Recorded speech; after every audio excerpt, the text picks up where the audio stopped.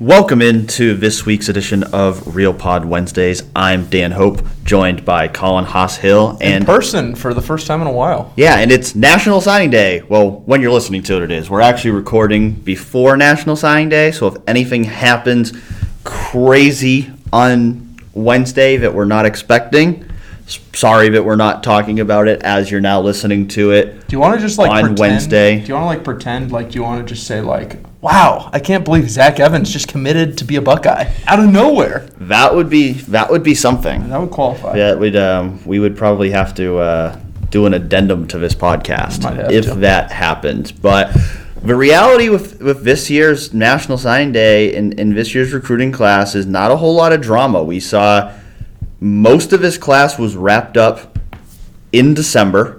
24 guys were signed during the early signing period. The only guys that didn't sign during the early signing period were Clark Phillips, who flipped to Utah, and Cameron Martinez, who, if things have gone as planned, we believe has sent in his national letter of intent and is now officially a Buckeye by the time you're listening to this podcast, which gives Ohio State a full class of 25 prospects. And because of that, if Phillips and Martinez had signed in December, they probably wouldn't have been pursuing anybody for this February signing day. They locked up Martinez's commitment.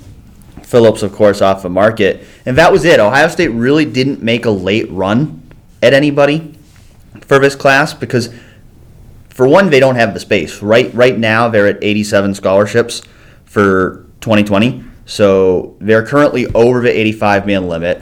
I'm sure they're anticipating that after spring practice, there's probably going to be a couple guys who transfer, whether they're on pace to graduate and then they'll graduate transfer, or they're kind of waiting to see what happens in spring, and then if they realize they're down the depth chart, they'll transfer. So I wouldn't worry about them getting under 85. I think that will happen, but I think they also recognized they were in a position where they couldn't really give out any more scholarships right now, coupled with the fact that there probably wasn't really anyone else out there.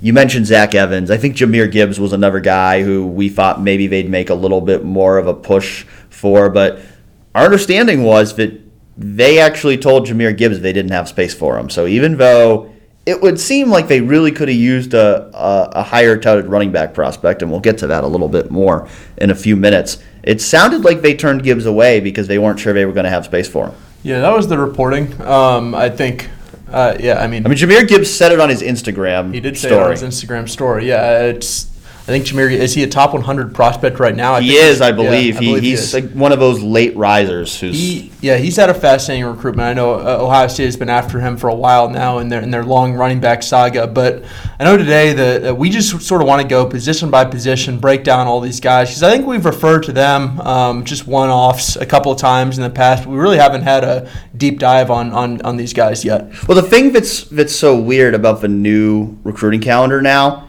is, when most of these guys sign in December, we were focused on the Fiesta Bowl. We were focused on Ohio State Clemson. So we didn't really write or talk about these guys a ton back when they signed in December because we were focused on a college football playoff game, especially this year. That's kind of the way it's going to be every year, but especially when Ohio State's in the college football playoff. Signing day, it's kind of, for us as media, it's kind of a one-day event. And then we kind of put it on the back burner until the season's over. So at least when you're covering a good team in a bowl game. Correct. It would be very different if we were covering a different team. It's also it's a challenge, I think, for us as writers to be like, well, shoot, we got to write about this and them going to the playoff. Also a challenge for coaches because they are preparing a team for the college football playoff, and in this new world of the early signing period, Ohio State just gets all of their class out of the way almost entirely in December. Yeah, and it's a challenge. I think we did talk about this in December. I know I at least wrote about it. But it's a challenge because Ryan Day and his staff, and the same is true for Dabo Swinney and his staff, and Ed Orgeron and his staff, and everybody, leading up to that December signing period, they didn't have a choice.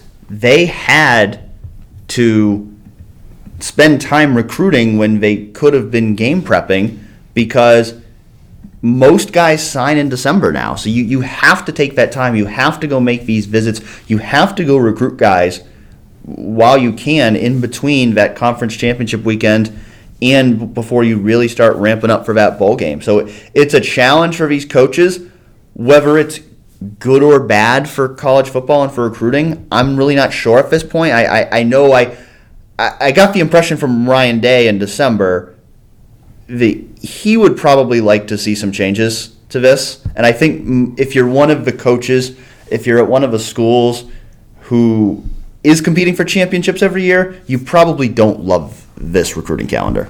Yeah, it's interesting too. By the way, just a side note off of what you just said, Ryan Day, when he was talking in the first year that he was Ohio State's head coach, it just seemed every time he was given a chance to take a position on an issue, he passed on it, and it was like, to me, it just felt like he was too inexperienced. He was still in his first year. He didn't want to make waves as a coach. Like, this is just a real minor side note, but I'm interested to see like what his stances are on certain issues during the offseason, because I think now that he has a year under his belt, I think he'll be willing to go out, not even on a limb, but like just say his position on certain things that he didn't necessarily do last year. I think we're starting to see that a little bit too. Like we saw it when he was asked about the targeting in January. He didn't want to get into a whole targeting is bad or anything like that, but he did mention the quote unquote walk of shame of a player having to walk off the field after the ejection. He pretty strongly said that he did not think that was good, and he thought that was something that needed to be changed in college football. So I do think we're going to see him come out of his shell in that regard a little bit more and advocate a little bit more. And he's going to have the opportunity, coming up here at different conventions and NCAA meetings and stuff. He's going to have the opportunity to voice his opinion on some of those issues over the next few months. And I think last year as a first-year head coach, he kind of wanted to soak it all in and kind of hear what everyone else had to say. Now I think he's had that experience where he's going to feel more comfortable, putting his opinion out there. I agree. So you want to run down this class position by position, starting with the offense? Yeah, I think we'll kind of talk a little bit about everybody in this class. We want to give everybody their due. It's a 25-man class, and we've talked to a good amount of them. Yeah, and I know Zach has too. We've obviously watched some, read about some. We and some of them we might literally be talking to while you're listening to this podcast, because some of them are the early enrollees, and there's 14 early enrollees, which includes most of the top prospects in this class.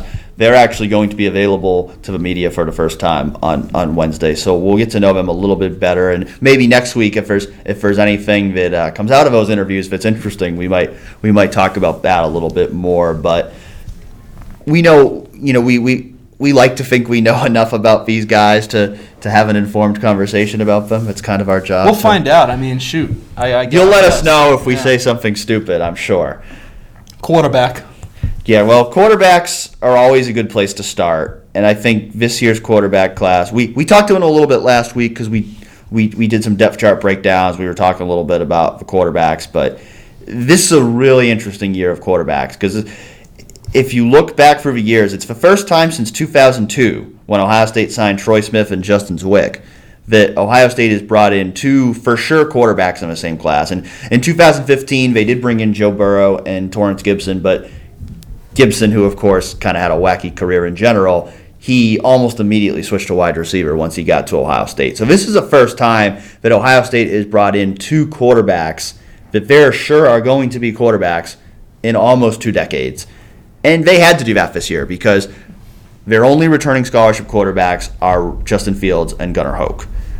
Ryan Day has said he wants to have 4 scholarship quarterbacks in the room at all times. And unless Fields makes a shocking decision to return for his senior season, most likely both Fields and Hoke are going to be gone next year. So Ohio State had to bring in 2 quarterbacks this year who are not just good enough to provide depth, but are good enough to potentially be the next starting quarterback at Ohio State. And that's what they didn't need to do. What they didn't need to do was bring in 2 elite guys. What they did do is bring in 2 elite guys, and I think that's what makes this so fascinating is I think when Ohio State had Jack Miller in its class, you think back to when they got him originally, and you think back to when they all of a sudden lost Matthew Baldwin, lost Tate Martell, and it became pretty clear that they were going to need another quarterback in this class. I think the prevailing thought at the time was, maybe they're going to go get a lower-end guy to pair with Jack Miller because, one, you don't want to make Jack Miller mad and have him decommit,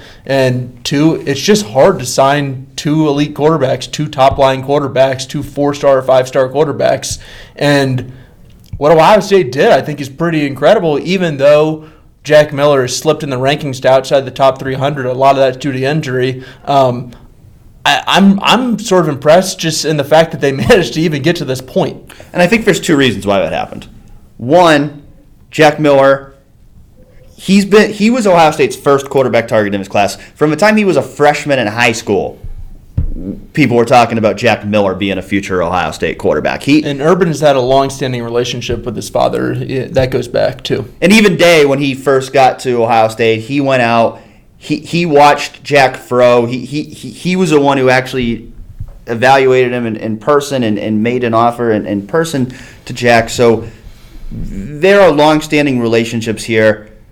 Jack has wanted to be a Buckeye for several years, and I know, there started to be some speculation after C.J. Stroud started to look like he might join the class where, is Jack going to decommit? And, Jack's been pretty adamant. I talked to Jack out in Arizona. We were at the Fiesta Bowl, and, he was pretty adamant, but he was never going to decommit. He always wanted to be a Buckeye. He was loyal to his commitment to Ohio State, and Ohio State's been loyal to him. They've wanted him in this class. Even when his ranking slipped, they still wanted him in this class, and they needed him in this class because they needed 2 quarterbacks. And so, they had that solid commitment from Jack Miller that was unwavering, never changed from the time he committed 2 summers ago. And then I think it's possible that they would have had to go with a lower-ranked guy because by the time they really started pursuing a second quarterback is a time where most guys are committed. And what happened was C.J. Stroud really rose over the past year. So he was a guy who, at this time a year ago, was relatively unknown. He's a high-end 3-star at the time. To now, he's the number 41 overall prospect in the class of 2020. And ranked way ahead of Jack Miller. Yeah, yes. And he won the Elite 11. He had a fantastic senior season.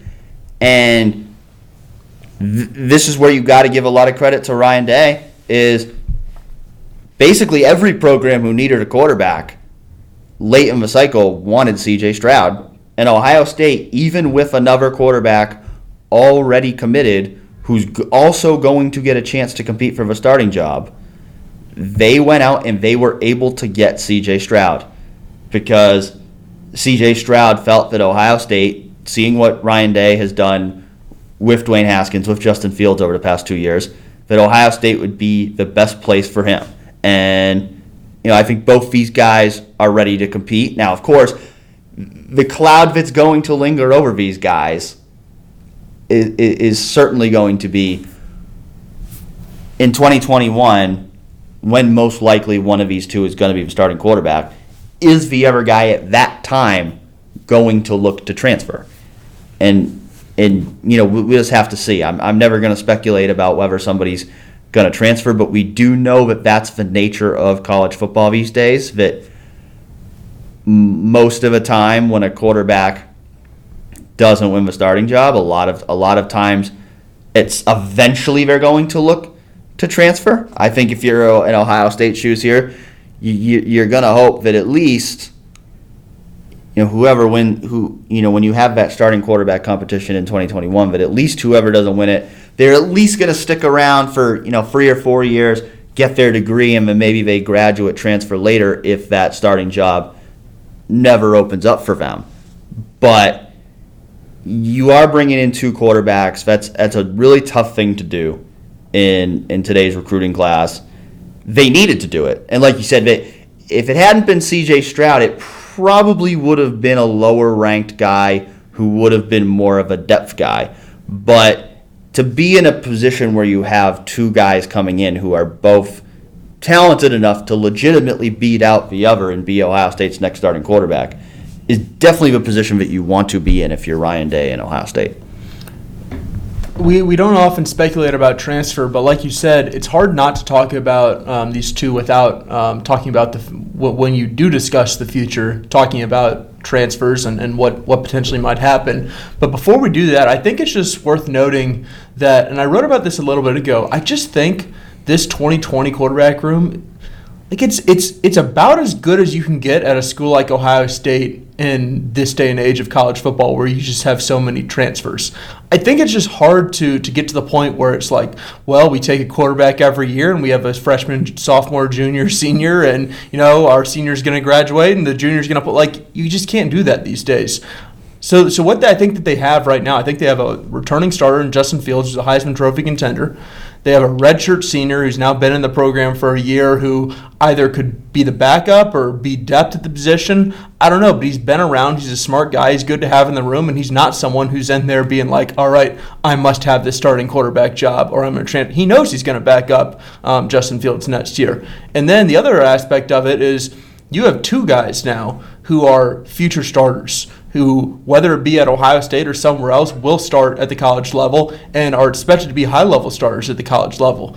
And you add those three components together, I just think it's hard to find a better quarterback room in totality. Now, caveat to that is next year, if Justin Fields leaves early to the NFL, as we all expect, when Gunnar Hook graduates and when one of the two younger guys wins the starting quarterback job, does the other guy transfer and all of a sudden your quarterback room is, either C.J. Stroud or Jack Miller plus Kyle McCord? Sure, that's a possibility. That's a world you have to live in.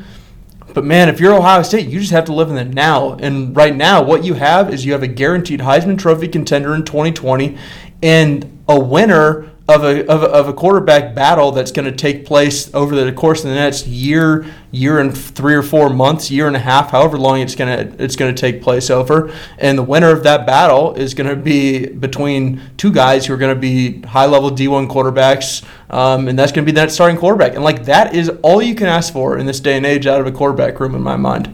Yeah, the reality is you can't bring in guys trying to predict, is this the type of guy who will transfer if he doesn't win the starting job or not? Because and also, to add on to that, just a second layer of that, you also can't bring in a guy who, or at least in my opinion, this has changed in my mind, you can't bring in a guy who's like, all right, this guy's going to be a backup. Because then you run into the situation where it's like, well, if the guy I brought in to be the starter isn't as good, all of a sudden you have two guys who might be backups. And they're in the position right now where they have two guys who think they're going to be starters. Well, shoot, one of them's got to be pretty good, right? Yeah, I don't think you ever want to bring in, especially at a position like quarterback, I don't think you ever want to bring in a guy thinking this guy's going to be a career backup, unless it's a position like a Chugunov or a Gunnar Hoke where you just have to bring in a veteran for depth off the transfer market. Those positions they brought in guys knowing they're going to be backups. When you're recruiting guys out of high school, you don't want to recruit a guy and put a cap on him and think. Because first of all, you don't want them thinking. Exactly. I mean, that's the thing. I mean, you're going to be hard pressed to find guys who are going to say, "Man, I'm just content being a backup." And I think walk-ons understand that. If you walk on, you're probably not going to be a future starter. But if you are a scholarship quarterback, if you're somebody that's getting offers from all over the country, if you're choosing Ohio State over other schools, you have to have belief in yourself that you are good enough, that you are able to be a future starter for Ohio State. So those are the kind of guys you want. And like you said, you have to live in the now. With these two guys, you have to live in the next 2 years of developing them as much as possible and hoping that both of them are ready to be starters next year, because you might need both of them to play. I mean, you might need at least one of them to play this year, because if something happens to Justin Fields, one of these guys might be the next man up. So right now, all the focus is just on developing these guys as best as possible, and you're trying to get them both ready to play. And I do think they're a significant upgrade in talent in the room from what you had backing up Justin Fields last year. And, that's no disrespect to Gunnar Hoke and Chris Chugunov, but those guys were brought in as guys who were backups at other schools, who were not brought in with any expectation from Ryan Day that they were going to beat out Justin Fields or Dwayne Haskins for the starting job. So these are guys that you're bringing in with the expectation that they could be future starters. So they are more talented guys. They do have higher upsides. And we talked about this a little bit last week that, I think when spring opens up, Gunnar Hoag's going to be your number 2 quarterback. But I think ideally you'd like one of these guys to be in a position where they're your number 2 quarterback in the fall, because you want to get them reps this year to prepare them for next year. And I think you'd like one of these guys to be ready to play where if something happens to Justin Fields, one of them is going to be able to step in. Was there any, before we move on, and I know we don't want to spend 24 minutes on every position, but before we move on, is there anything quickly that really stands out about one of the two that maybe you've heard them talk about, or you've talked to them about, or maybe that you've seen when you've watched them play? Well, I just think C.J. Stroud has some comparable tools to Justin Fields, and he's got a long way to go to get to be Justin Fields. But just watching the way he plays the game, the way he throws the ball, his ability to throw on the run, his athleticism, his arm strength, I think he's got the physical ability where he comes in, he's developed by Ryan Day. I think I see it in him. I really think he has that potential to be an excellent quarterback and to run the offense in a similar way to Justin Fields. And that's not to say that I don't think Jack Miller can be a great quarterback too, because I think he has that ability too. But I just think if you look in terms of the type of offense they've run with Fields and how successful that's been, I think Stroud is a little more comparable in terms of his ability to make plays on the move, and I think that makes his potential really intriguing. The one thing I'd say, too, is when you just look at Jack Miller, that dude's pretty built for a guy who's just a freshman coming in. He is. The thing that I think stands out about Justin Fields that doesn't get enough comment about is that dude is a freaking running back in the lower half of his body. If you look at his legs, they are gigantic, and I don't know that C.J. Stroud has that right now. I think he isn't the same type of runner that Justin is, and he doesn't have that kind of lower body strength, which I think is maybe the one difference that I would say. And the reality is it's going to be hard to find, quote unquote, the next Justin Fields, because Justin Fields was the number 2 overall prospect in his class and is an elite talent. To find a guy with that entire overall skill set is going to be extremely difficult. But I think Stroud has the framework of that. And regardless of who the quarterback is going to be, one thing Ryan Day has shown us in his 3 years at Ohio State is he will adapt the offense to who his quarterback is. So no matter who the next quarterback is, the offense is going to adapt around them. No one's going to be exactly like Justin Fields or exactly like Dwayne Haskins. And C.J. Stroud has actually said that they've talked to him about being more like Dwayne Haskins. So from what I've seeing, highlights is not necessarily what Ohio State sees in C.J. Stroud, and they might see him as a different player than Justin Fields. So no matter who it is, it's going to be different. Ultimately, I think one thing we've seen in just the way they're recruiting quarterbacks is I don't think Ryan Day is looking for one particular type of quarterback. I think he's just looking for who he thinks can command an offense the best. And I think he and the entire offensive staff is going to be adaptable to changing their offense. They're not. I think even with Urban Meyer, we saw that there was a strong desire on Urban Meyer's part to have a running quarterback. I think it helps when you have one, as we've seen with Justin Fields. But I don't think Ryan Day is married to that, where I think if he has a guy who's an elite passer, he's more willing to shift back to more of a Haskins-style offense if that's who the next guy ends up being. Moving on to wide receiver, I think wide receiver is one of those positions where it's like we might just spend like 3 minutes on it because what are we just going to do? Say they're all awesome? They're all awesome. There we go. They're all awesome. They're all ranked in the top 100 nationally. Julian Fleming, Jackson Smith-Njigba, G. Scott Jr., Mookie Cooper. I think all of those guys have the potential to be stars at Ohio State, and I really don't think that's hyperbole. No, I don't either. It's really an unbelievable wide receivers class, and when you think about what might be coming in the 21 class too, it's like they're just gonna have. I don't understand how they're going to get the balls to all these people, and at the same time, they're all coming in with the understanding that, like, I'm probably not going to be a 105 catch wide receiver at Ohio State, but if you just run through each of these guys individually, there are just a lot of things to love about them all. I mean, they have a guy who's the number 3 recruit in the country at wide receiver, and it wasn't too long ago where people were wondering at Ohio State, like, when were they bringing like this 5-star guy at receiver? Well, they got multiple of those guys now, including Julian Fleming. Yeah, and we talked about it with the quarterbacks of everybody wanting to come in expecting to be a starter and expecting to be playing time. They are going to run into this at the wide receiver position because they're loaded. They're loaded with talent coming in. You've got from last year's class, you have Garrett Wilson and Jamison Williams, who I think are both going to be standouts this upcoming season.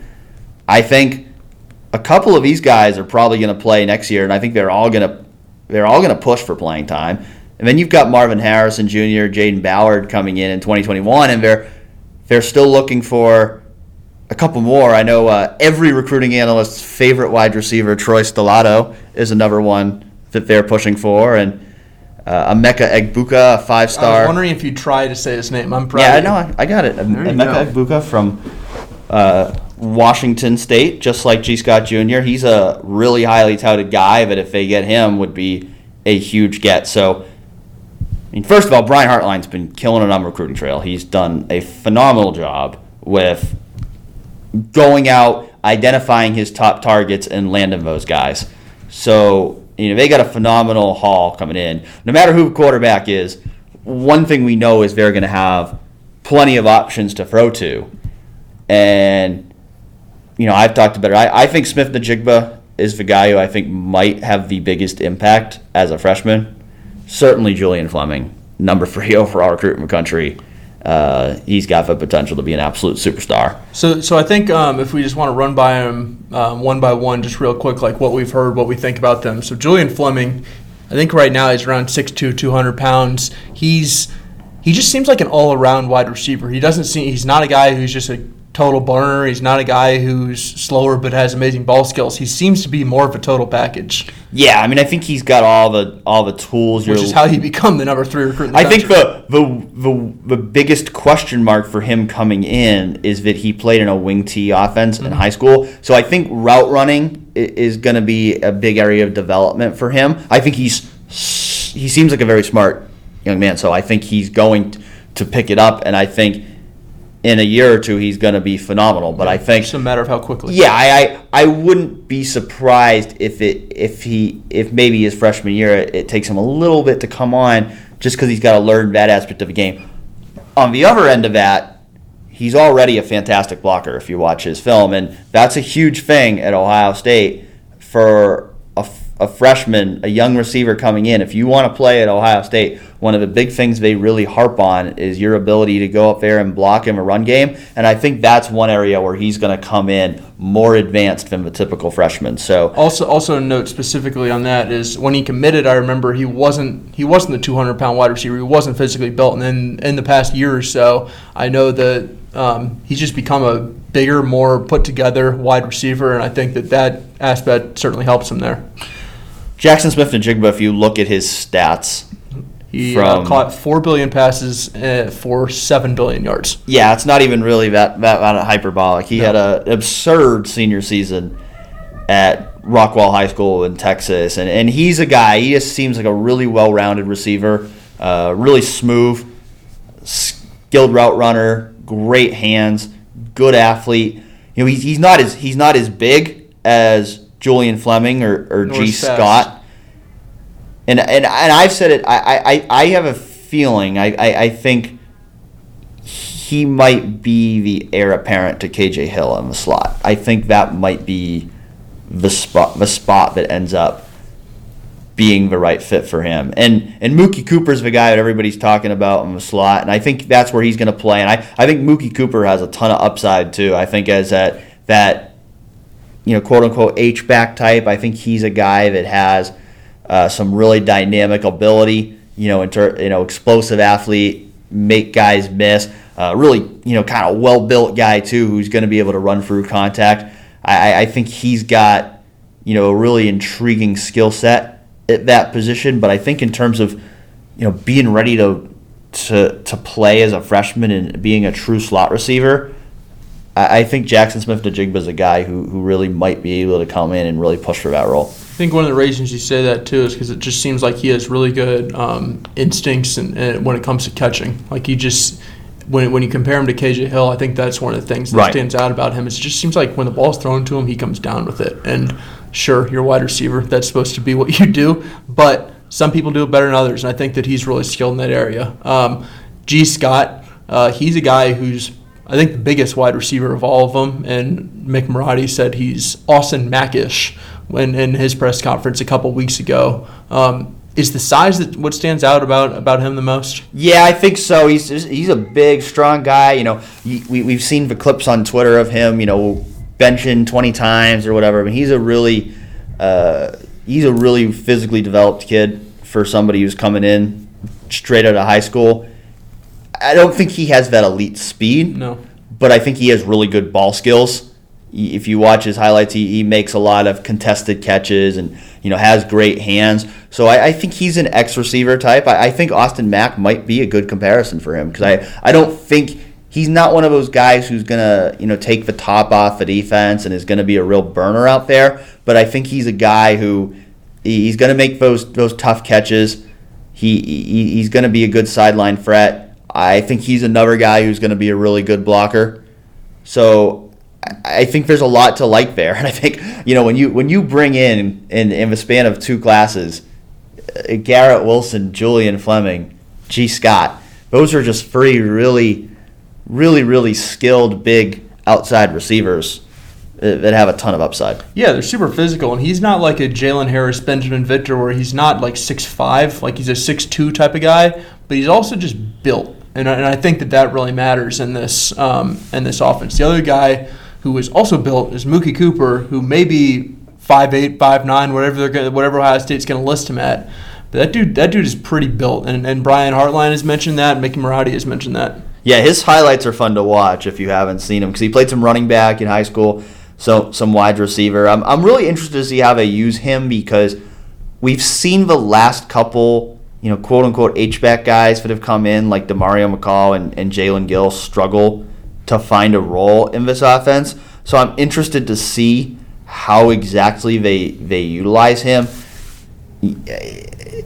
They've leaned more toward a slot receiver at that position in recent years. So he's different than them in that I think both of those guys were running backs throughout high school, throughout their whole lives, and they were sort of transitioning to wide receiver. And they're also built differently. I don't think that they were as thick. They weren't as they just weren't. As simple as that. They weren't as thick as Mookie is, and he's built in a way that I think when people think about the slot receiver and that they're short and fast, he's that, but he also has some oomph to him. And again, I keep saying it. It's not what anybody thinks of, but this is real. Ohio State cares a lot about how well its receivers can block, and I think that's one of the reasons why DeMario and Jalen Gill haven't gotten on the field as much as people might think. And I think Mookie, with his strength, his build, I think he's a guy who's going to be more capable of coming in and contributing in that area early, and I think that's going to give him a better chance to get on the field early.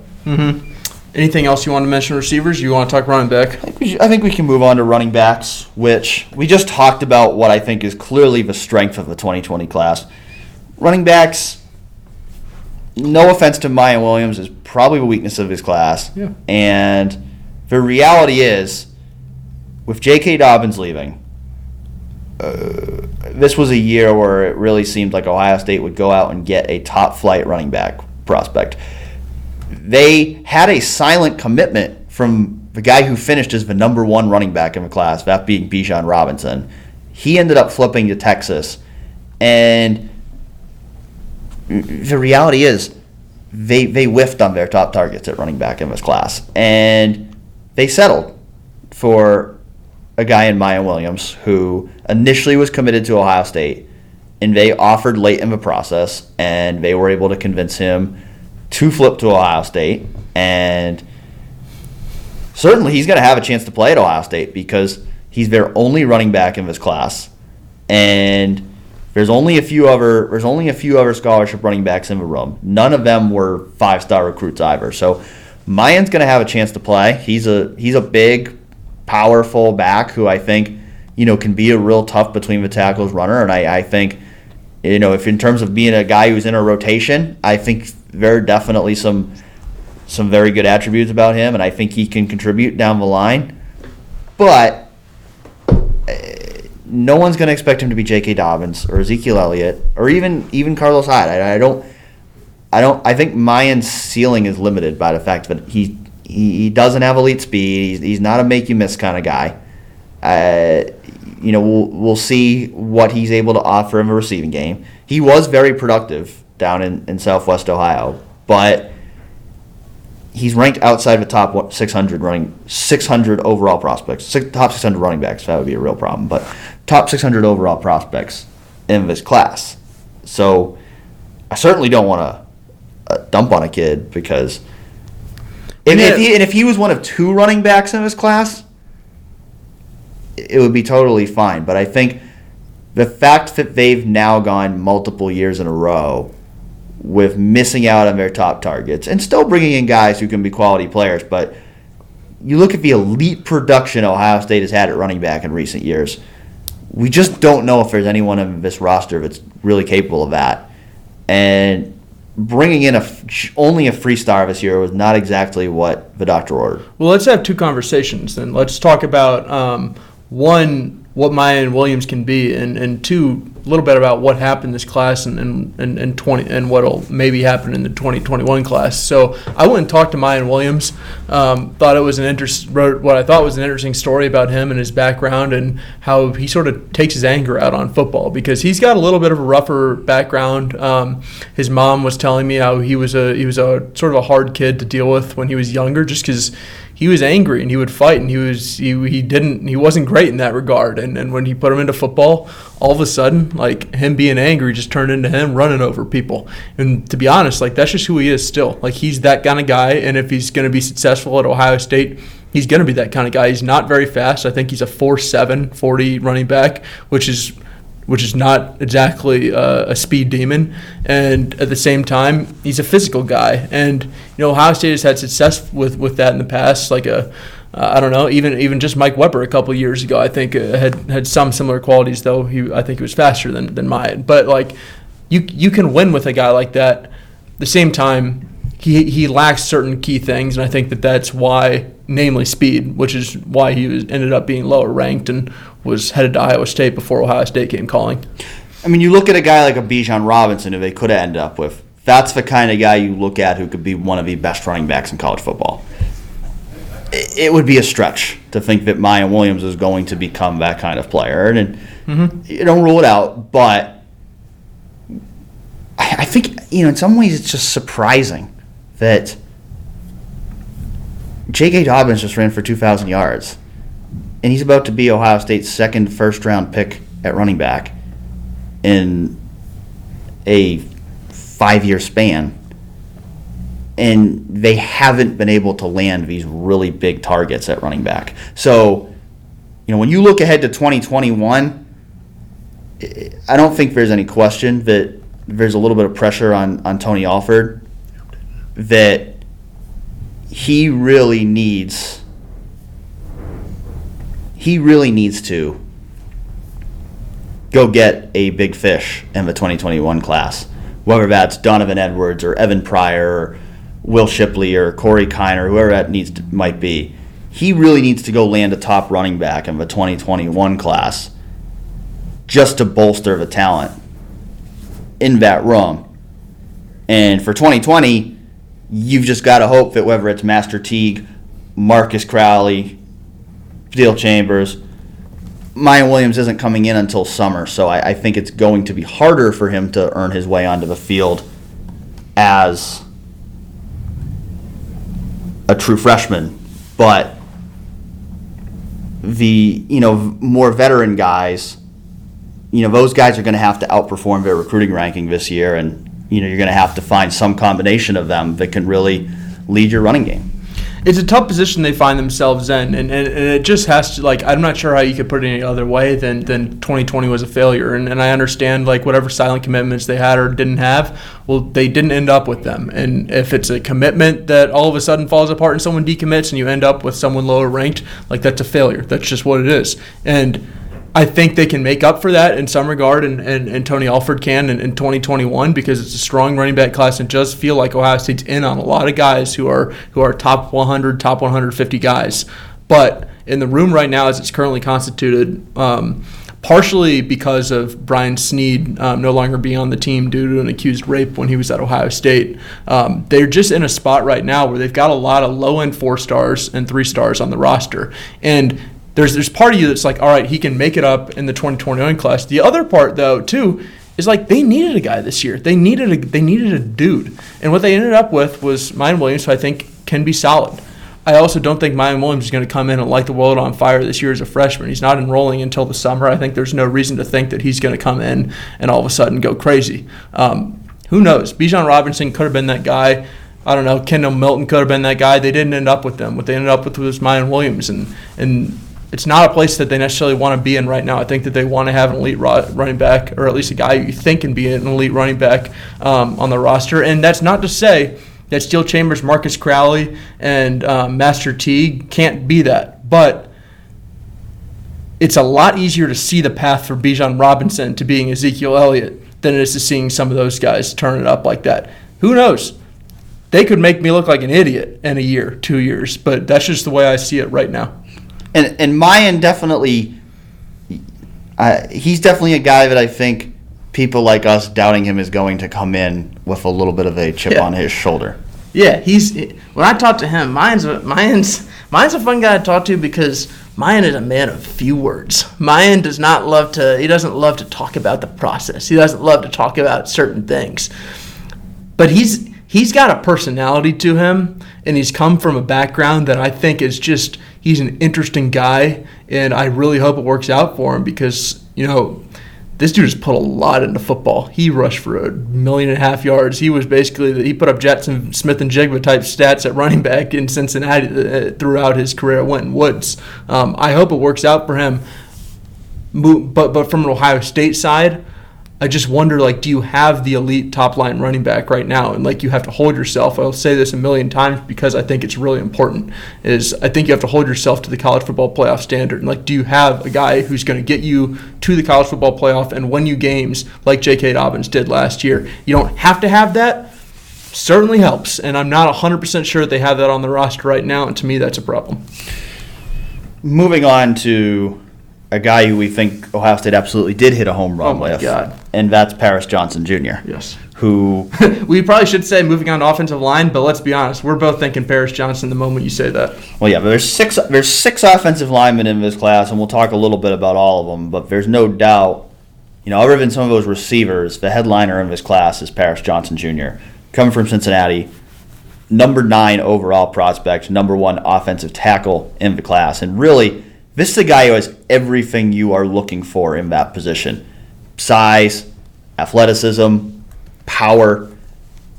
He's got all the tools. He already looks like a college-ready offensive lineman, and I think that's what distinguishes him, even from a Nick Petit-Frere, who was also a top 10 overall recruit when they signed him 2 years ago. But Petit-Frere was a guy that they knew coming in was going to need time to physically develop. Colin's written about his 8,000 calorie diet that he was on last offseason. He's a guy who had to bulk up, who had to gain weight before he was ready to play.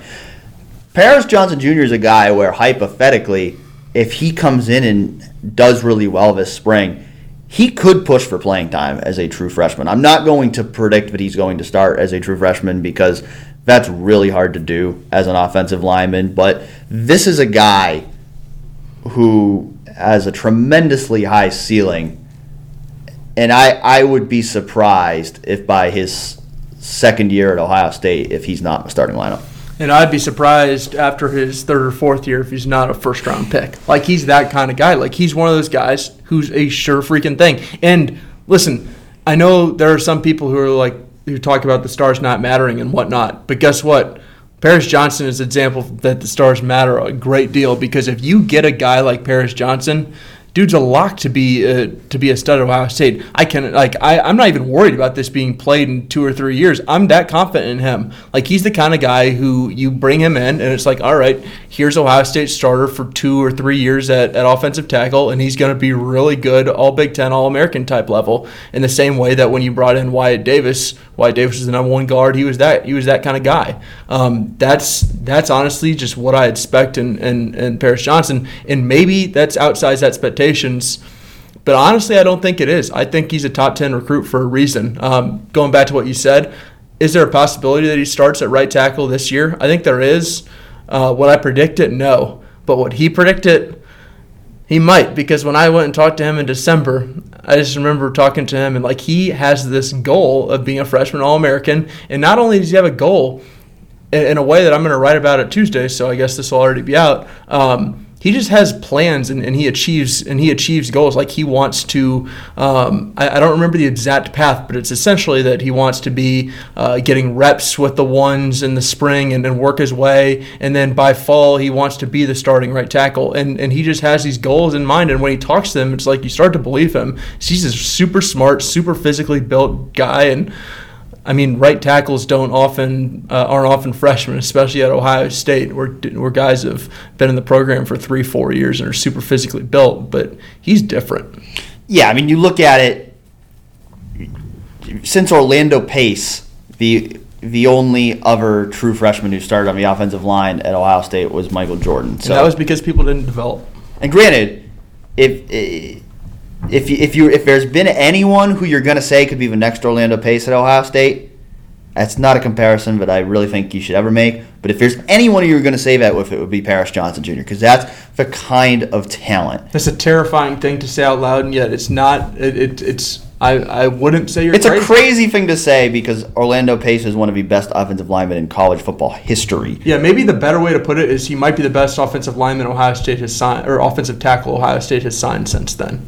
Like, I think that might be the case, not having gone back and looked at the 2000 class. And I think Ohio State's in a great position where you get Thayer Munford back for his senior year at left tackle. You've got Petit Frere, who hypothetically should be ready to go at that right tackle spot this year. You have DeJuan Jones, who really surprised people with how well he came along as a freshman, and now I think he's a guy who has a legitimate shot at competing for that right tackle job as well. And then I think Paris is a guy, my guess is he will be the second team left tackle this year, and he will be groomed to take over for Thayer Munford in 2021. The other guys, so I think the other guy who stands out is Luke Whippler, who is a number 107 prospect in the country. Unlike Paris, who's a tackle, he's an interior guy. And all those interior guys, you think that, maybe they could end up at guard, maybe they could end up at center, but they've got a strong group of talent in there right now. Well, you just look at the run that they've been on. Yeah. In 2017, they landed Wyatt Davis and Josh Myers, who, of course, were both fantastic last year and are probably going to be two of the best interior offensive linemen. And they already were, and they're definitely going to be, barring a major setback, this year.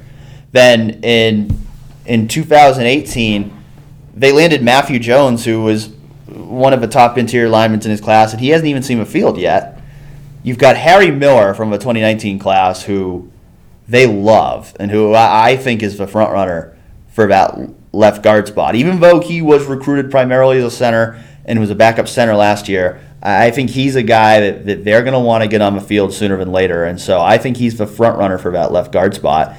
And then you bring in another guy this year in Luke Whippler, who is going to push for playing time sooner than later. So I think the question now is, how do you fit all of these guys in, and who's ultimately going to play? Because even an Enoch Vamahi is another guy who I think really impressed with him last year as a freshman. I think he's going to be pushing for a starting spot at guard in the next couple of years as well. So they've got a lot of talent in there.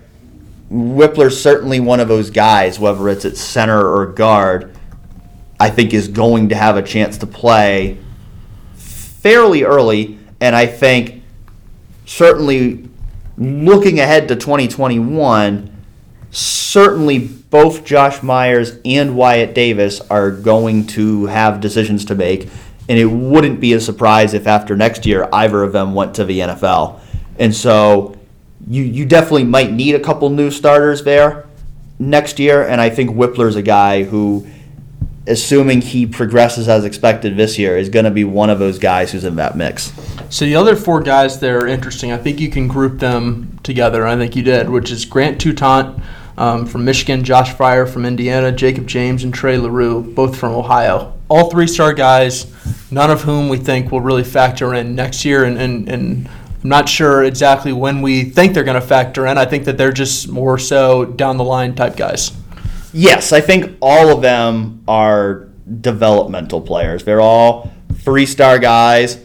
LaRue and James are both from Ohio. Toutant and Fryer from Michigan and Indiana, respectively. So, these are the kind of guys that they're bringing in, knowing they're going to need to develop them, and they're bringing them in primarily for depth to start. And then ultimately for each of these guys, it's a matter of over the next couple of years, how well do they develop?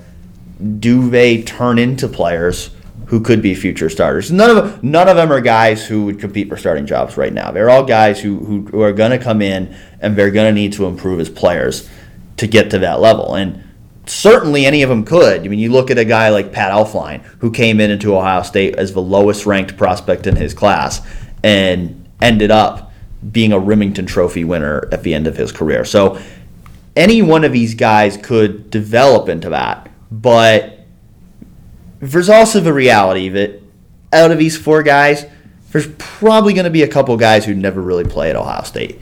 And if we talked about it earlier for quarterbacks, if there's one position where you really are bringing in guys, knowing that some of them might be career backups, it's offensive line, because you need to have a lot of depth in that room. There's only so many guys that can play. And I do think some of the appeal here with these guys is that they are local guys. There are guys who I think they think will stick it out and get their degrees even if they don't see the field early, and that they think each of them has enough to work with where at the least, by year 3, year 4, they can be serviceable backups. And potentially, if they develop as well as possible, they could eventually end up being starters or at least competing for starting jobs on the back end of their careers. Yeah, and if you think back to maybe a year or so ago, there was a lot of talk about the depth of the offensive line not being there. Like, I think this is a class that puts depth back into the offensive line in a way that maybe it wasn't there a year or so ago. There's part of me that says, I'm not sure about taking four guys who I think are all developmental guys. There's also the part that's like, all right, it's beneficial to have guys who are going to stay around the program for a while. And, we all know Pat Elflein's recruiting ranking, guys who are from the region who maybe weren't big-time recruits. And offensive line is typically, people often say it. I never really know if this is data backs this up, but people often say that this is a very hard position to recruit. And the recruiting rankings aren't necessarily as important as they are in other positions. I don't know if I totally buy that, but I do think that there's some parts of each of these guys that are intriguing. Do you just want to go sort of one by one about maybe one thing that, I don't know, stands out about them individually or in the process that maybe you remember and think people should know? Yeah, I'll start with Trey LaRue, because I actually just wrote a story about him and talked to him a couple months ago, and I think he's maybe the one guy of anybody in this class that people kind of point out and say, why is he in this class? Because he's ranked outside the top 1,000, and maybe if he just doesn't, if you watch his film, he doesn't necessarily jump off the tape the way that some of these other guys do, but he's also 6'8" and 330 pounds. And there's not a lot of human beings in general who have that kind of size. So I think his size is intriguing. You hope that he can maybe have a DeJuan Jones kind of trajectory where he can come in and he can really use that size to his advantage. I don't know if he's quite as much of a physical freak as DeJuan Jones, but I do think he's probably a better athlete than he's getting credit for. And I think you look at a guy like him, you look at a guy like Jacob James, who are both from Ohio.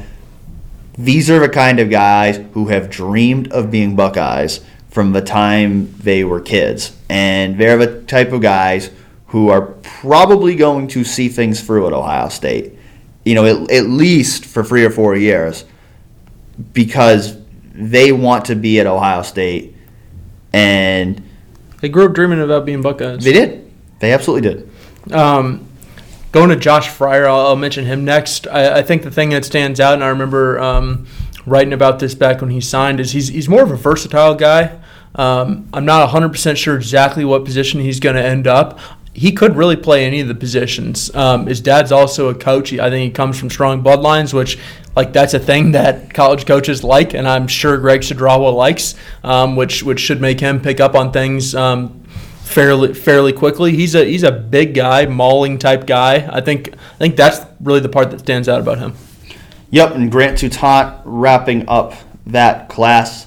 Another guy, 6'7", 320. So another guy you talk about. Big body bringing in a lot of size and developmental potential. A guy who's a basketball player in high school. A guy who you're just hoping you take those physical tools and you can develop them over the next few years, and you see what kind of player he becomes. Yeah, and he had a torn labrum during his senior year of high school, so he's still getting his way back from that. Also, interestingly, picked Ohio State because of its automotive engineering program, which I believe Penn State didn't have. Yeah, and that's a second year in a row they've brought in an offensive lineman engineering major, because Harry Miller as well. Of course. God, you want to talk about academics? Let's talk about Harry Miller all Harry day. Miller, yeah, absolutely. Harry Miller, a star in many ways. All right, let's head to the defensive side of the ball. Unless you want to do you want to hit on Joe Royer real quick? Yeah, Joe Royer, only tight end in this class, ranked 403rd overall. Probably a guy who's probably going to redshirt his first year. Luke Farrell and Jake Hausman both, going into their senior years, and Jeremy Ruckert, of course, being a guy who I think is in line for a big role this upcoming year. I think Royer is going to be more of a developmental guy, but kind of a Ruckert type guy, I think, who is probably more of a receiver than a blocker at this point. Pretty good athlete, a guy that they can move around and flex out a little bit. And he needs to put on some weight. Yeah, he's going to need to get a little bigger. He's going to need to become a better blocker. That's why he'll probably redshirt. It's why he probably won't see the field a ton early on. But if he's the type of guy that you hope you can develop, and later stages of his career can become a weapon for you at that position. Yeah, and it's funny. It's pretty simple talking about the tight ends, because Ohio State really, they've got an idea of what they want their tight ends to do. It's not exactly too crazy. It's what I almost call him Jeremy Farrell, Jeremy Ruckert and Luke Farrell do, and to block a lot, go catch passes a couple times, be able to be versatile and line up in different areas, and it's not exactly a super complex part of their offense. I know it's very integral to what they do, but you're not going to be going, wow, Joe Royer, 60 catches this year. That's crazy. I think we sort of imagine what Joe Royer is going to be at Ohio State, and that's a solid inline blocking tight end who goes out and catches passes sometimes. That's kind of what they kind of what they want their tight ends. That's really exactly what they want. Defensive line, Ohio State signed 3 defensive linemen this year: Darian Henry Young, Jacoby Cowan, and Ty Hamilton, and really quite a few similarities between these guys, and that they're all kind of versatile outside, inside guys who I think they all want to be defensive ends. I don't think they're all going to be defensive ends, because if you look at the numbers right now, if you put them all at defensive end, in terms of scholarship players, right now Ohio State would project to have 10 scholarship defensive ends and 6 scholarship defensive tackles for the upcoming season. And only 2 underclassmen defensive tackles, which, by the way, it's a point that I've made just sort of to you off the air a little bit. They're lacking a little bit at the among the underclassmen defensive tackles, which is why, like you've said, as much as I think all 3 of these guys might want to end up at defensive end, it's hard to imagine all of them actually being defensive ends throughout their entire careers. Yeah, I think at least one of them is going to have to move inside, and I think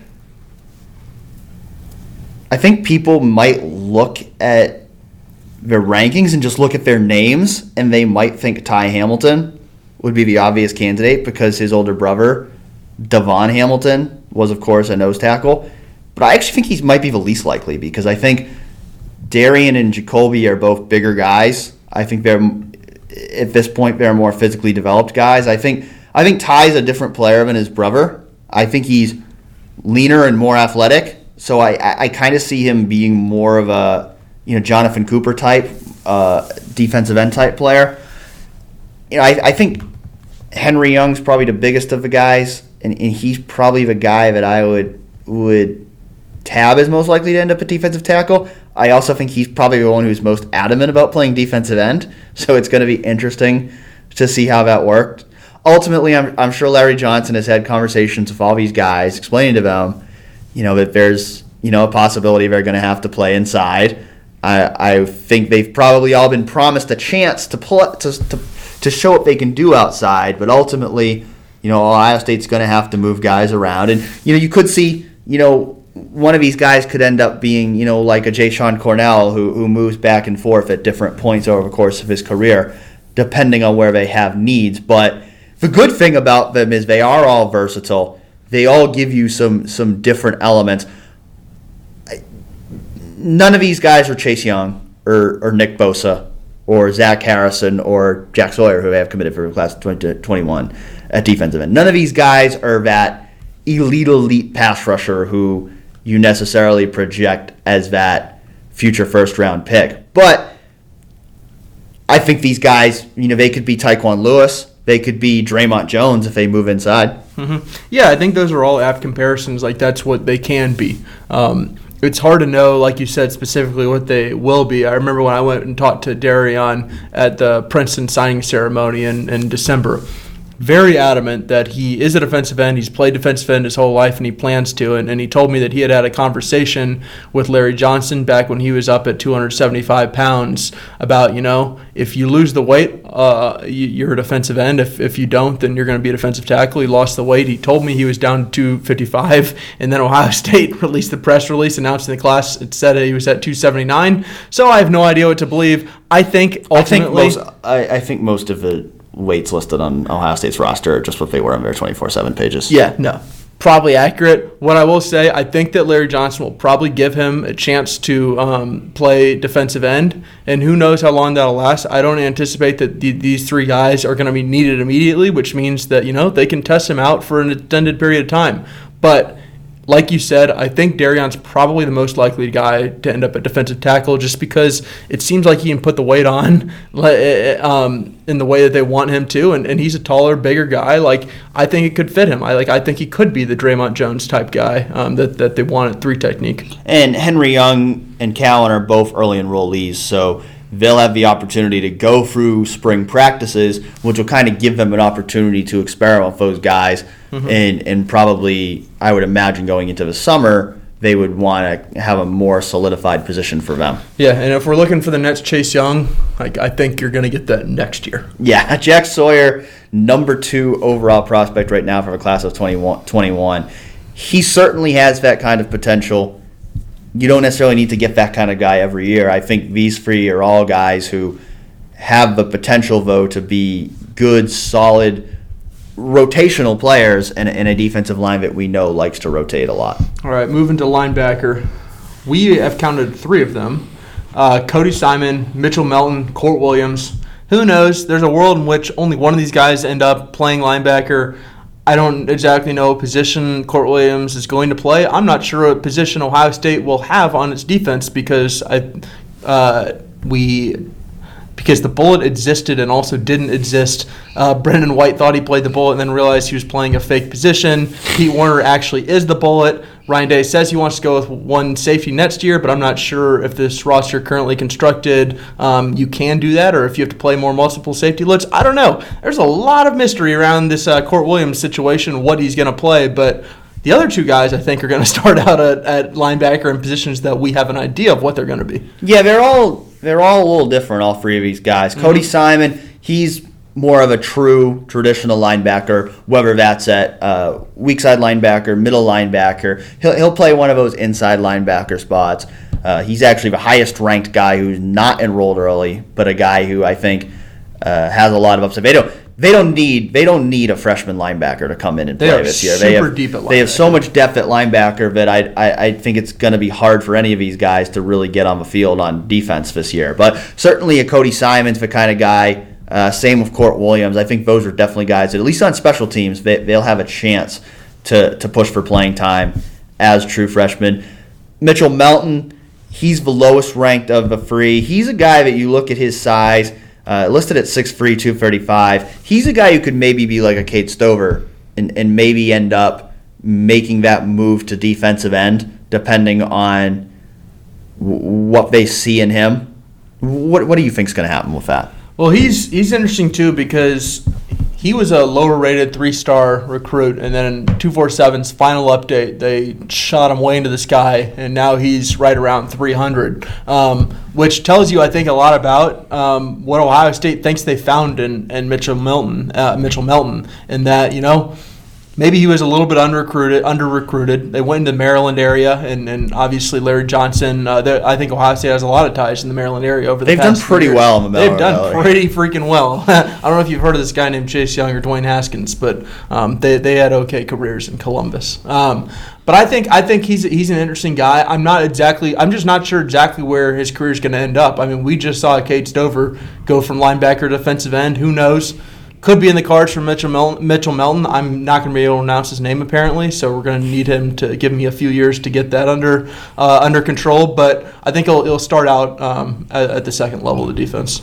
Court Williams, it's going to be really interesting to see where he ends up in this defense because, like you talked about, I think when he committed to Ohio State, the idea was he's going to be the next Brendan White. However, at that time, we didn't realize that Brendan White was going to play so little this past season that he was going to end up transferring to Rutgers. So the question is whether that quote-unquote bullet role that they still seem to be recruiting for.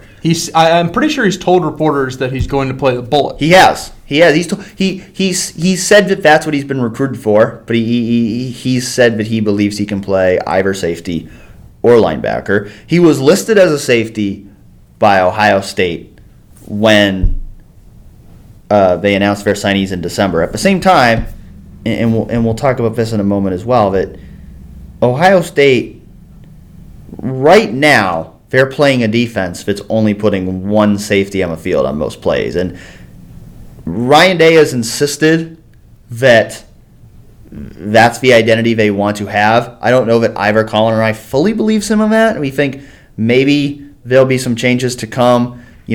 I think just like on offense, I think you've got to work to what fits your personnel. And I think, especially now that you're not going to have Jeff Okudah and Damon Arnett and Sean Wade at corner, that maybe there will be times where it makes more sense to have two safeties on the field instead of one. And if that happens, then maybe Court Williams is more of a safety than a linebacker.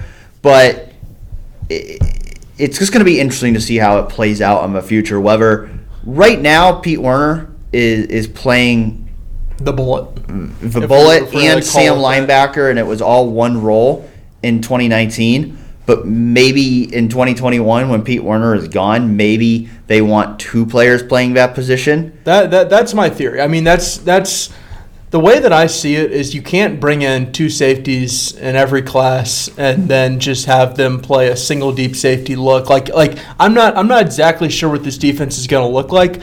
What I am sure is that they want whoever the Sam linebacker is, whether they call it the bullet or not, they want them to be athletic enough that they can roll back and play the single deep safety if they need to, which is a really difficult thing for someone to do who's only a linebacker, which is probably why they listed Court Williams as safety because, like you said, I think in general, what they would have loved is maybe for a Pete Warner type of guy who has a linebacker background to play on early downs or run downs, and then you bring in this guy who's the bullet who maybe plays on passing downs more so and is maybe more safety than linebacker. And I'm not sure they necessarily had that. I think Pete Warner was just really good in coverage, and maybe they thought that he was better in coverage than Brendan White, and that's why he basically became the bullet. Maybe the bullet exists, and they just didn't have it last year. I don't know. I'm going searching for the bullet this offseason, though. Yeah, but one thing I would say is, I think probably the biggest critique, if there was any critique that fans had of Ohio State's defense and its coaches in this past season, was why they couldn't find a role for Brendan White. And we don't know everything that happens behind the scenes. I think there was an idea that Brendan White would have a bigger role, and that just didn't quite work out the way that they expected it to. But I will say, someone like Court Williams, who I think has a ton of ability coming in, just don't waste him. Find a role for him. Find a trajectory that's going to put him in position that if he develops the way he has the ability to, that he's going to get on the field. Don't try to pigeonhole guys into some position that's not actually going to play. And don't get me wrong, I'm not saying I think Ohio State's going to do that. I think these coaches are smart, and I think they're going to learn from what happened with Brendan White, and I think that'll probably guide some of the way they develop players in the future. It's just going to be interesting to see exactly how that pans out over the next few years. So moving to cornerback, they're bringing in 2 guys. Legend Cavazos, with one of the all-time great names by an Ohio State recruit, and Ryan Watts. Could have been 3 guys, could have been Clark Phillips, but instead, like you said earlier in the show, he decommitted, flipped to Utah, and they've got this duo. Initial thoughts, obviously they would have loved to have Clark Phillips. He was a top 50 recruit. That would have been huge for this group. How do you think they did?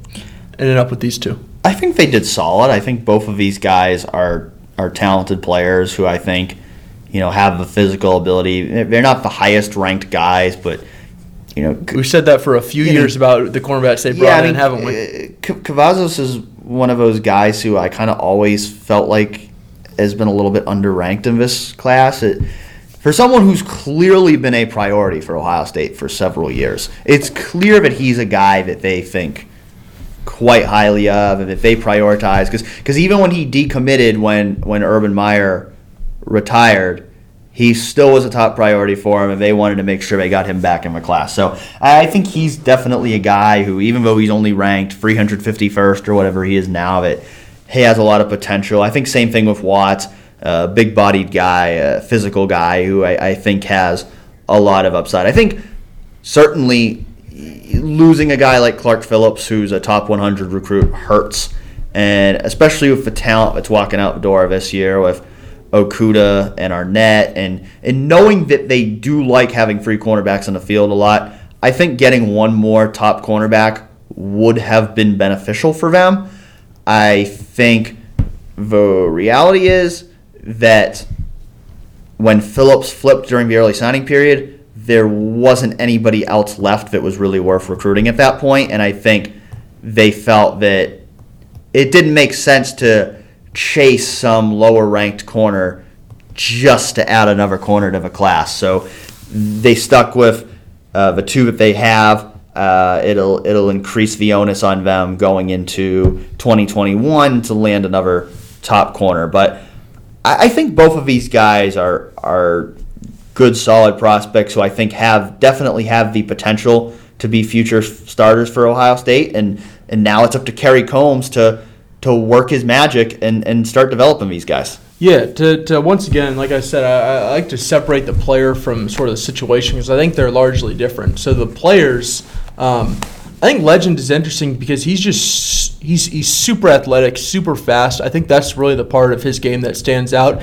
And really, Ryan Watts is in a lot of ways the opposite. I think he doesn't really have that elite speed, but he's 6'2" or taller. He's pretty built, and like they're just different in that way. And I think that it's interesting to bring them in the same class.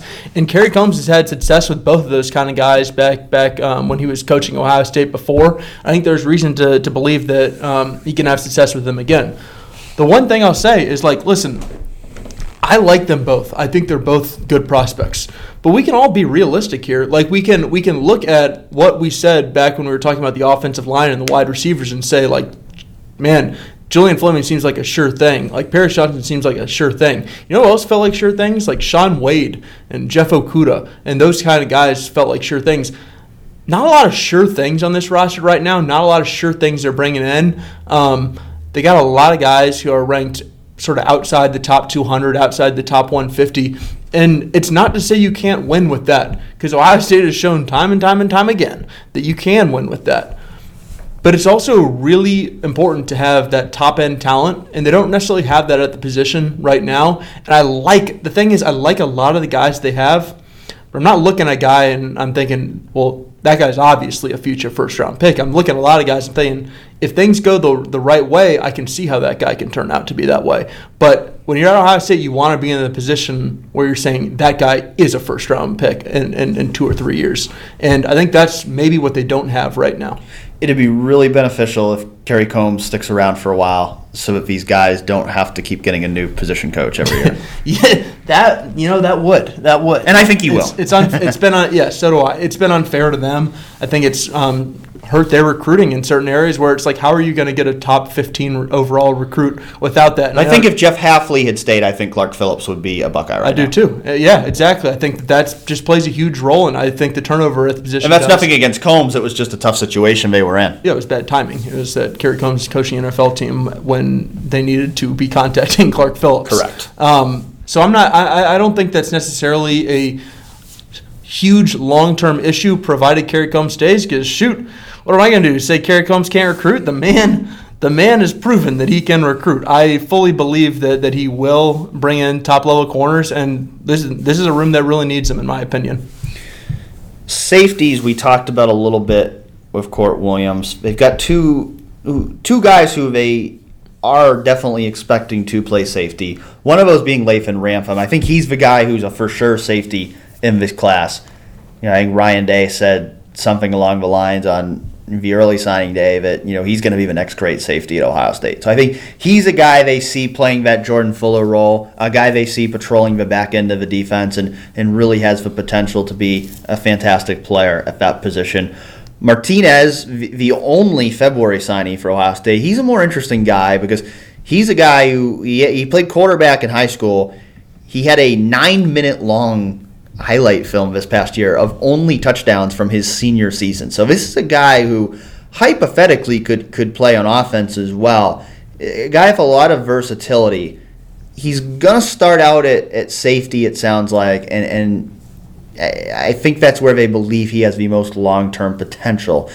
But I think there's also some potential here where maybe he gets moved around at times. It's not a plan for him, but I think it's going to be interesting to see as this defense evolves and whether it truly is a single high safety defense or whether they start to work in more two safety looks. Is a guy like Cam Martinez going to potentially offer more value to them elsewhere than he might at safety? Yeah, it's a good question because I'm not sure, like I said earlier, I don't think you can bring in two safeties every year if you're going to play a one single deep safety defense. Correct. I don't understand how that's a feasible thing.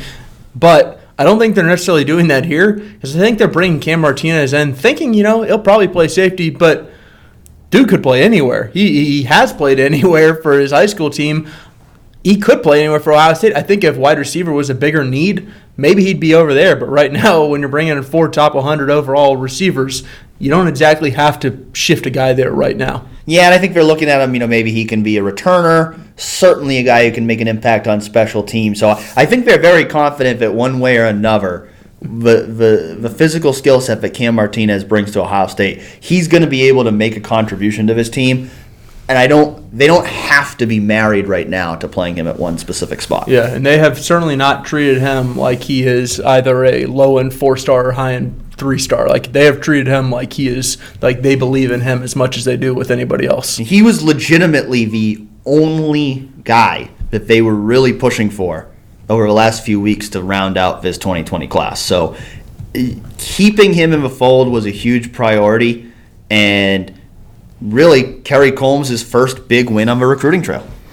So we've got to the main guy in this class. Jake Seibert? Exactly. Or Siebert? Yeah. Oh, shoot. I was hoping you'd know it because we might just have to call him Jake. I'm not 100% sure which is correct. Seibert or Siebert. Either way, kicker. I wish that you would just end right there. Either way. No, I mean, I was gonna say is I think he's gray shirting this year, which means he won't be on scholarship this year. Will be in 2021. That's a fairly common practice for a specialist coming in at Ohio State. But certainly, if all goes according to plan this year, he will not play at all. He'll just develop this year, and the goal will be to groom him for 2021 to replace Blake Hobiel, who is, of course, going into his senior season. That is the plan. I cannot say I know much about his kicking game. He is really highly ranked. He's ranked as the number 2 kicker in the country. That I do know. He's very good. I know he's made, I believe, multiple 50-plus yard field goals in his high school career. Was actually a good wide receiver in high school as well. Now, he does not have the size to play anywhere but kicker in college. But you're telling the teams in 2023 to watch out because Ohio State's throwing to Jake. Hey, you never know. I mean, we saw Drew Chrisman throw a pass this past year, so you never know what kind of trick play they might have up their sleeve. He is a good athlete. He is a good athlete in that regard, and certainly a very highly ranked kicker. Someone who, much like a few years ago when Hobiel came in and he was the backup. Well, he actually kicked off too as a freshman with Sean Neurenberger. But I think most likely the plan here would be to redshirt him and then have him for the next 4 years, 2021 on, as the starting kicker. Exactly. So that's our class. We talked about the full 25-man class. Overall ranked 5th in the nation. 8 players ranked in the top 107, but also 8 free stars. Overall, though, I think this is a class to feel really good about. We talked about it. Probably would have liked to see a top-flight running back in this class.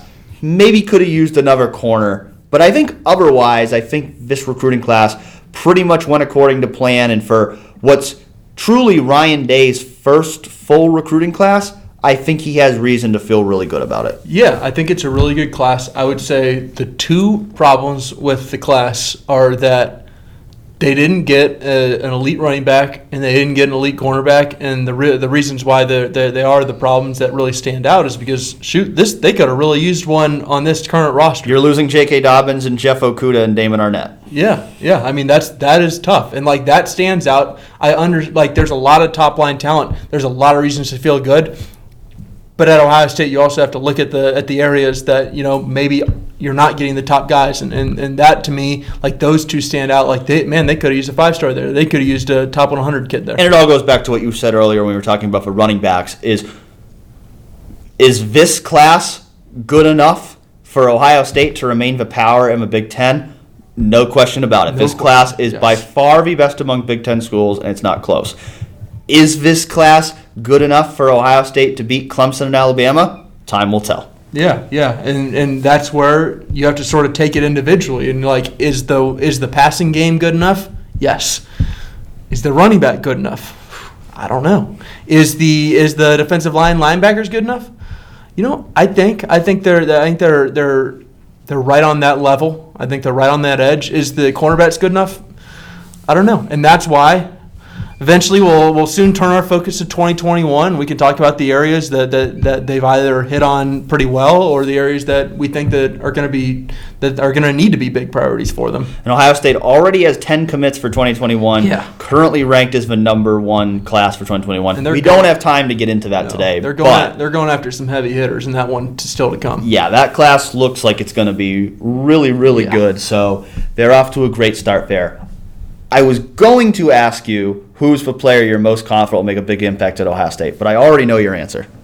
Paris Johnson? Yeah. I already knew your answer. I'm not exactly sure how I could go with anybody else, even though you should probably never pick an offensive lineman when you're answering that question. But I don't know. I think I'm right there with you on that one. When you see him, it's like this guy's a freak. And when you talk to him, it's like this guy's super smart. This guy's a 4.0 student. Like this guy understands that he's been in the system. He's been getting trained by pros for years now. Like I'm not sure how Ohio State could mess this one up. So then, here's what I will ask you. I want you to pick one sleeper prospect. I won't put a set criteria on it, but just who's one sleeper prospect in this class who you think is ultimately going to make a big impact at Ohio State? Do you have a guy in mind that you wanted to answer that question with? I'll go with Legend Cavazos because I think, like I said, I think his name's Legend. I'm not sleeping on. I mean, that's the thing. I mean, he is ranked outside of the top 300, but his name is Legend. There are going to be some great headlines to write about Legend if he becomes the player I think he's capable of being. But like I said, he wasn't ranked that highly, but he's a guy. He put up really good numbers at camps, really fast 40, agile guy. I think he's got all the physical tools. Maybe needs to get a little bit bigger and stronger, but I think he's a guy who's got a ton of ability, and I think you bring him in, you develop him with Kerry Combs. I wouldn't be surprised if he's a guy that, in 2 or 3 years who is a starting cornerback at Ohio State and that it looks like a real steal for what he was ranked. I'll go with Jacob James. Just because he's the second lowest ranked non-special teamer.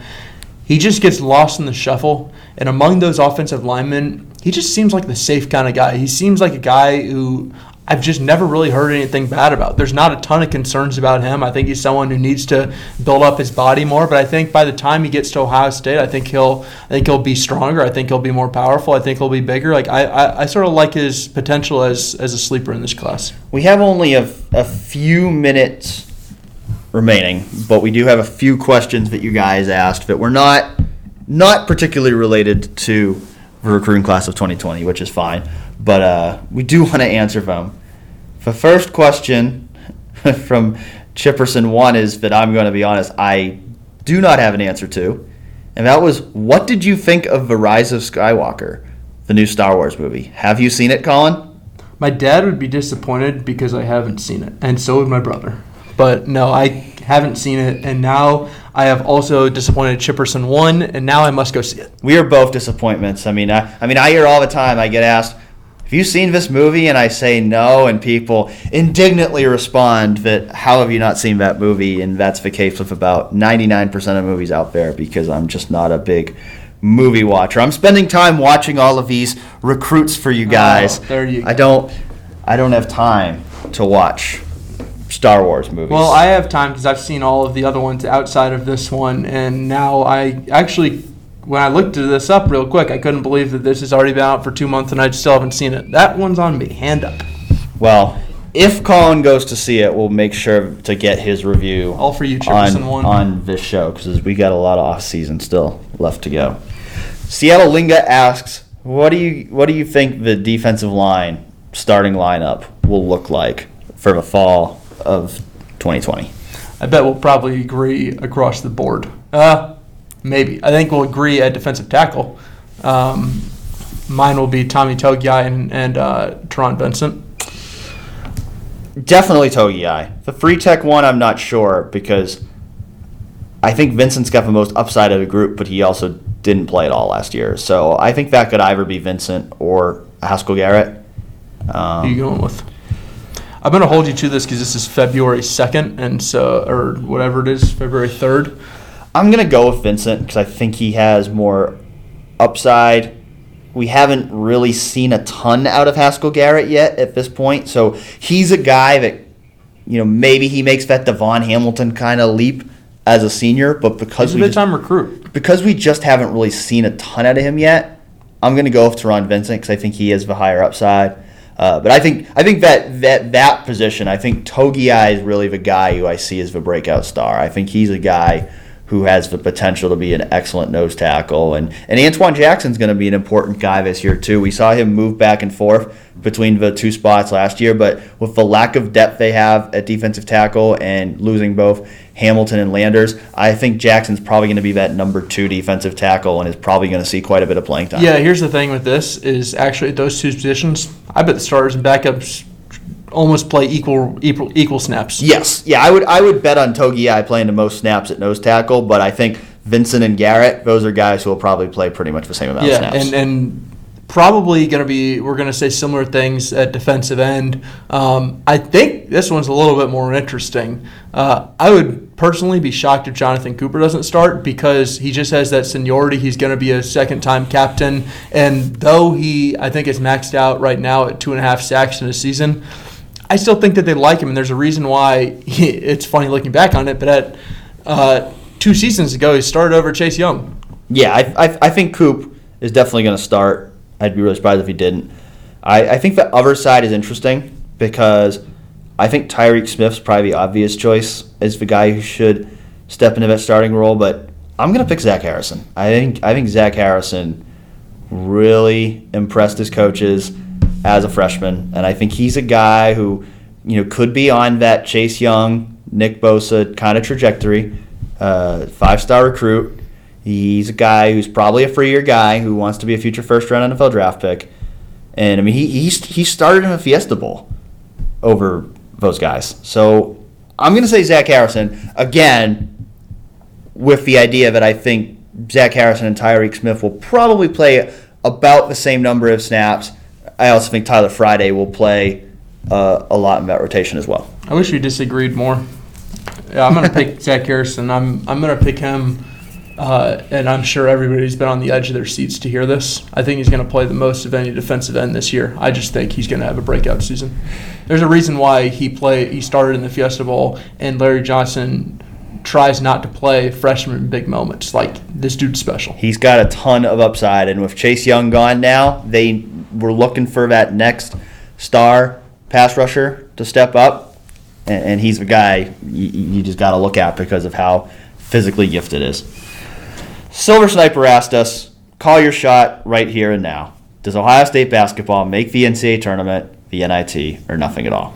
They're going to make the tournament. They're making the tournament. I know. Unless they win like 1 or 2 more games the rest of the way, I think they're going to make the tournament. They're going to make the tournament. Unless they lose to Nebraska and beat like 3 other teams, they're making the tournament. They're just barely outside the top 25 right now. They have a really strong resume based a lot on what they did in the non-conference. The Big Ten is so deep that they just have a lot of opportunities for good wins the rest of the season. The Indiana win was big because it was a game that they should win. And they also didn't have DJ Carton, though, and they had played so terribly that it was like, shoot, are they going to win? And they did win, and they looked pretty solid. I thought they looked as good on the court as I had seen them since that they were good, which was in December, which feels like so long ago.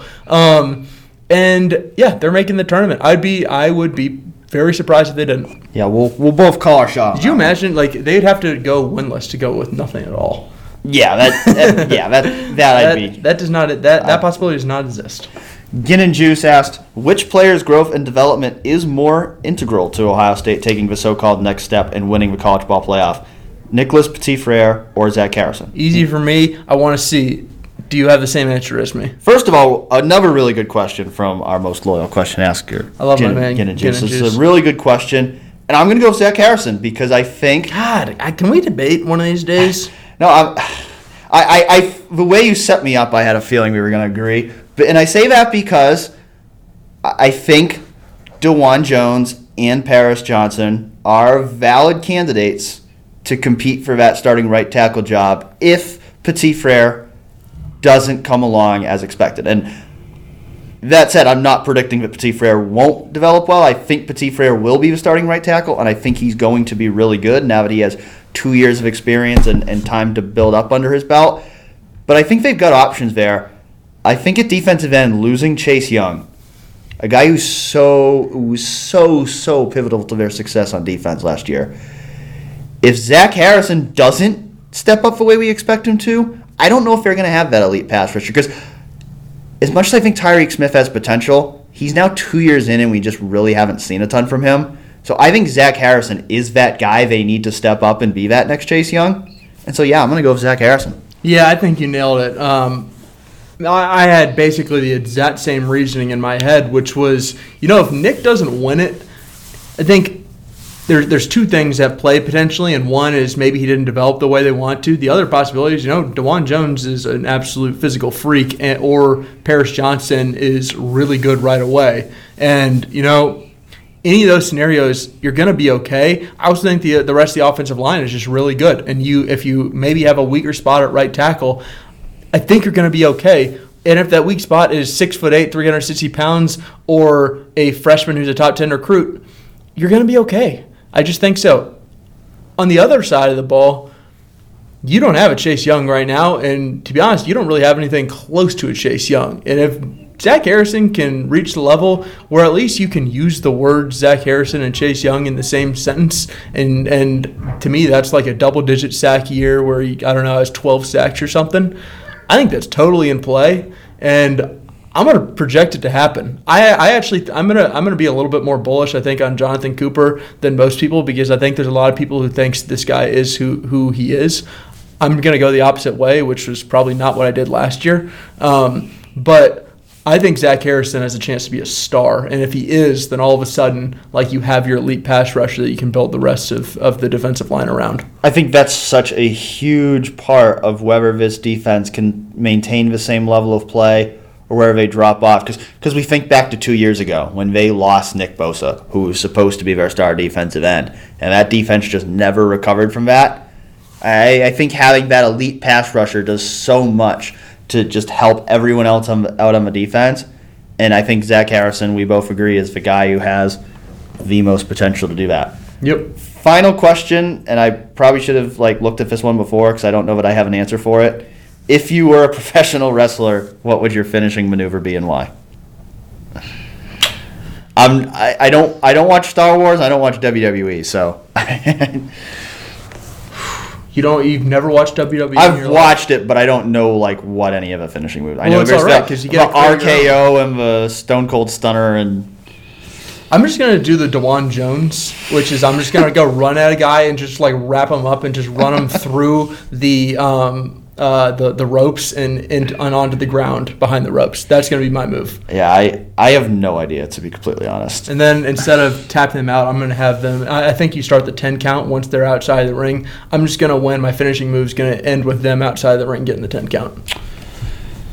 Just we'll end it on that, unless I can come up with something, because it's all right. I'm stumped here, and we're running out of time. I feel bad that I didn't look at that before, but I'm glad I have DeJuan Jones I can always look to.